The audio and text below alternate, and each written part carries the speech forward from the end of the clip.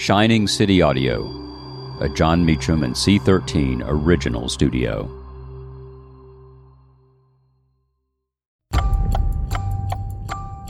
On May 9, 1800, in Torrington, Connecticut, the abolitionist John Brown is born.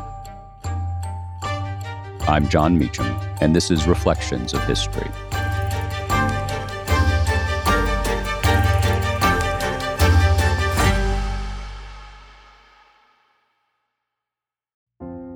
On Friday, May 9, 1800, as a new century began, John Brown was born in Connecticut.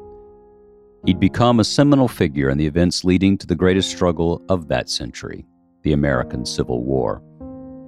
A figure who styled himself as a biblical prophet, Brown embraced abolitionism in America with scriptural fervor and a not inconsiderable sense of his own agency in the struggle. In 1855, Brown led assaults on the houses of several men and their families who were officials of the Territorial District Court in the contentious territories of the American West. The bodies of the victims, 5 in all, were mutilated.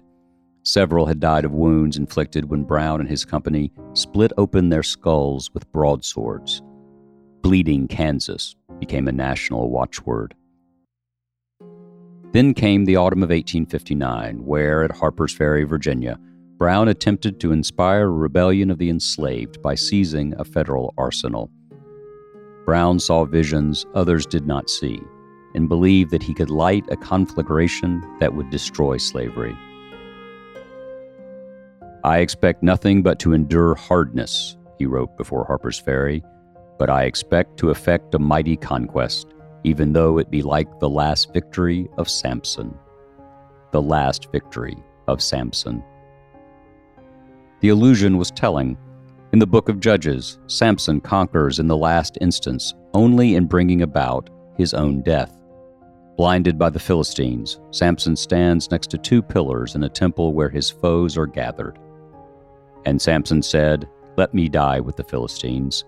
And he bowed himself with all his might, and the house fell upon the lords, and upon all the people that were therein. So the dead which he slew at his death were more than they which he slew in his life. Late on the night of Sunday, October 16, 1859, Brown and his 20 or so Confederates captured the Federal Army and a nearby rifle factory at Harper's Ferry. Word of the attack, which failed to prompt a widespread or even a local revolution, brought a force of Marines from Washington under the command of Colonel Robert E. Lee. A brief assault ended the affair. 1 Marine was killed. Half of Brown's force was dead. Of the rest, 7, including Brown, were arrested, and 5 made their escapes. Brown was quickly tried, convicted, and hanged. The particular had universal implications. The Harper's Ferry raid itself was brief. Its power, it turned out, was not in the actual, but in the symbolic. From New England, Henry David Thoreau saw Brown as a noble martyr. "Some 1800 years ago, Christ was crucified," Thoreau wrote. "This morning, perchance, Captain Brown was hung. These are 2 ends of a chain which is not without its links." In Virginia, the Richmond Enquirer saw Harper's Ferry as the end of the Union. It wrote, "We must separate unless we are willing to see our daughters and wives become the victims of a barbarous passion and worse insult." On Capitol Hill, 3 Democratic members of a Senate investigating committee, Jefferson Davis of Mississippi, James Mason of Virginia, and Graham Finch of Indiana, sought diligently but unsuccessfully to find grounds to hold the Republican Party at large responsible for Brown's raid. Lincoln's White House secretaries and biographers John Hay and John G. Nicolay recalled. In December, Representative Reuben Davis of Mississippi put the question on the Southern mind, frankly.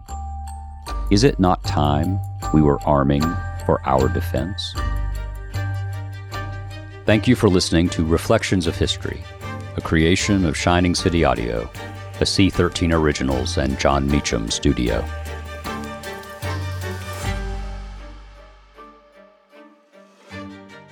Reflections of History is executive produced by me, John Meacham, and Chris Corcoran, Chief Content Officer and founding partner of Cadence 13. Production and editing led by Lloyd Lockridge and Chris Basil. Production assistance and operations by Paige Heimson, Andy Jaskowitz, Adam Macias, and Kelly Rafferty. Research assistance by Sarah Jean Caver.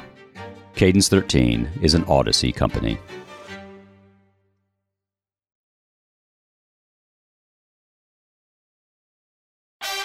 I'm Lauren Sherman, the writer behind Puck's Fashion and Beauty Memo line sheet, and I'd like to welcome you to my new show, Fashion People. On every episode of Fashion People, I'll be talking to insiders about the stuff we're all whispering between the press releases, from M&A rumors to celebrity stylist dish to the future of legacy media. Be sure to follow and listen to Fashion People, a presentation of Odyssey in partnership with Puck, available on the free Odyssey app or wherever you get your podcasts.